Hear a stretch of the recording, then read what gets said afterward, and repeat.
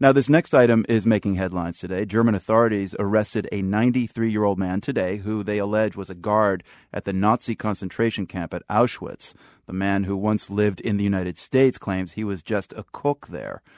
With the passage of time, it's becoming harder to shed new light on the crimes the Nazis committed during World War II or before the war during their rise to power. But new research in Germany has uncovered many more places tied to Nazi atrocities than previously thought. The World's Jerry Haddon traveled to Berlin to find out more. Everyone knows Auschwitz, the Warsaw Ghetto, but few people, not even ordinary Germans, know what took place in 1933 on a street in Berlin called Petersburger Strasse, number 86. At this place, there was the fascist cafe or place called Keglerheim. That's Amelie Ottmann, a German researcher. She's reading an inconspicuous plaque hung on the side of the building here in Berlin's Friedrichshain neighborhood. And it turned into a murderous cellar in 1933, and that hundreds of people from Friedrichshain, like this area, were tortured and murdered in here, in this place. Murdered by the Nazis' first paramilitary organization, known by its initials as the SA. The SA carried out torture of political opponents, Jews, and others in the basement of this facility, just when the Nazis came to power in 1933. Historians like Ottmann know this spot. What they didn't know until recently, that there were hundreds more like it in Berlin alone at the dawn of the Third Reich. A team of investigators have now located and marked 220 such terror sites in the city. I can't read anything on this building, so... I can't either. Ottmann takes me on a tour of a handful of previously unknown torture facilities, makeshift prisons, sweatshops, brothels.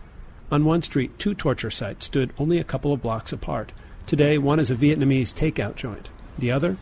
Let's try the French restaurant. I would be surprised if they knew, but... Ottmann is right. The owner of this eatery, François, says all he knows is that some years ago this place was a club for sadomasochists.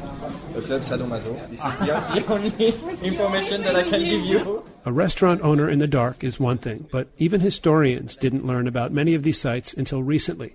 They were only discovered when a vast and secretive archive of Nazi records, known as the International Tracing Service, or ITS, was finally opened to the public in 2008, under pressure from Jewish groups and scholars from around the world. The ITS was founded after World War II to help millions of people displaced by the fighting.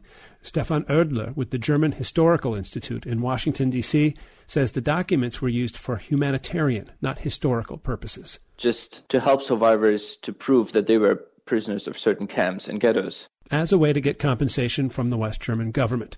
The German bureaucrats running the ITS also argued that opening the files would have violated strict privacy laws.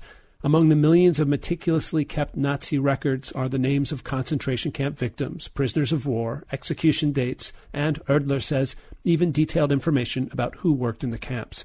He says what he finds most striking about the trove of data isn't the scope of the Nazi system, but what it implies about the larger German society at the time. To run this big system of camps and ghettos, you needed much more people to supply and support the system. Food, clothes, furniture, everything has to be produced, and the whole society was involved in this process. So there was no real neutral position of bystander. The researcher Ottmann says the old argument among war-era Germans that they didn't know what the Nazis were up to doesn't hold up, at least not for residents of big cities such as Berlin or Hamburg. And it isn't just the density of terror sites that reinforces that belief. This is a former prison in the Köpenick neighborhood of Berlin.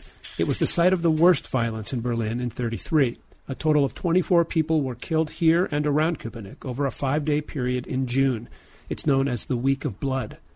Through the ITS records, historians are learning that many of the killings that week and at other times were carried out by neighbors, people who knew each other. Sometimes there were personal vendettas. Sometimes it was about social class. Stefan Oerdler of the German Historical Institute says the motives were as complex as the network itself, a network that served as a model for even more sinister work later on. Yeah, I think the early net of campsites, torture sites, and detention centers in 1933 was a ground for experiments and a ground to take the knowledge up for building up a well-structured and well-organized camp system. Concentration camps, that is. The Köpenick prison has been turned into a museum, and later this year will open a big exhibition to commemorate the 80th anniversary of the Week of Blood and the Nazi rise to power. For the World, I'm Jerry Haddon, Berlin, Germany.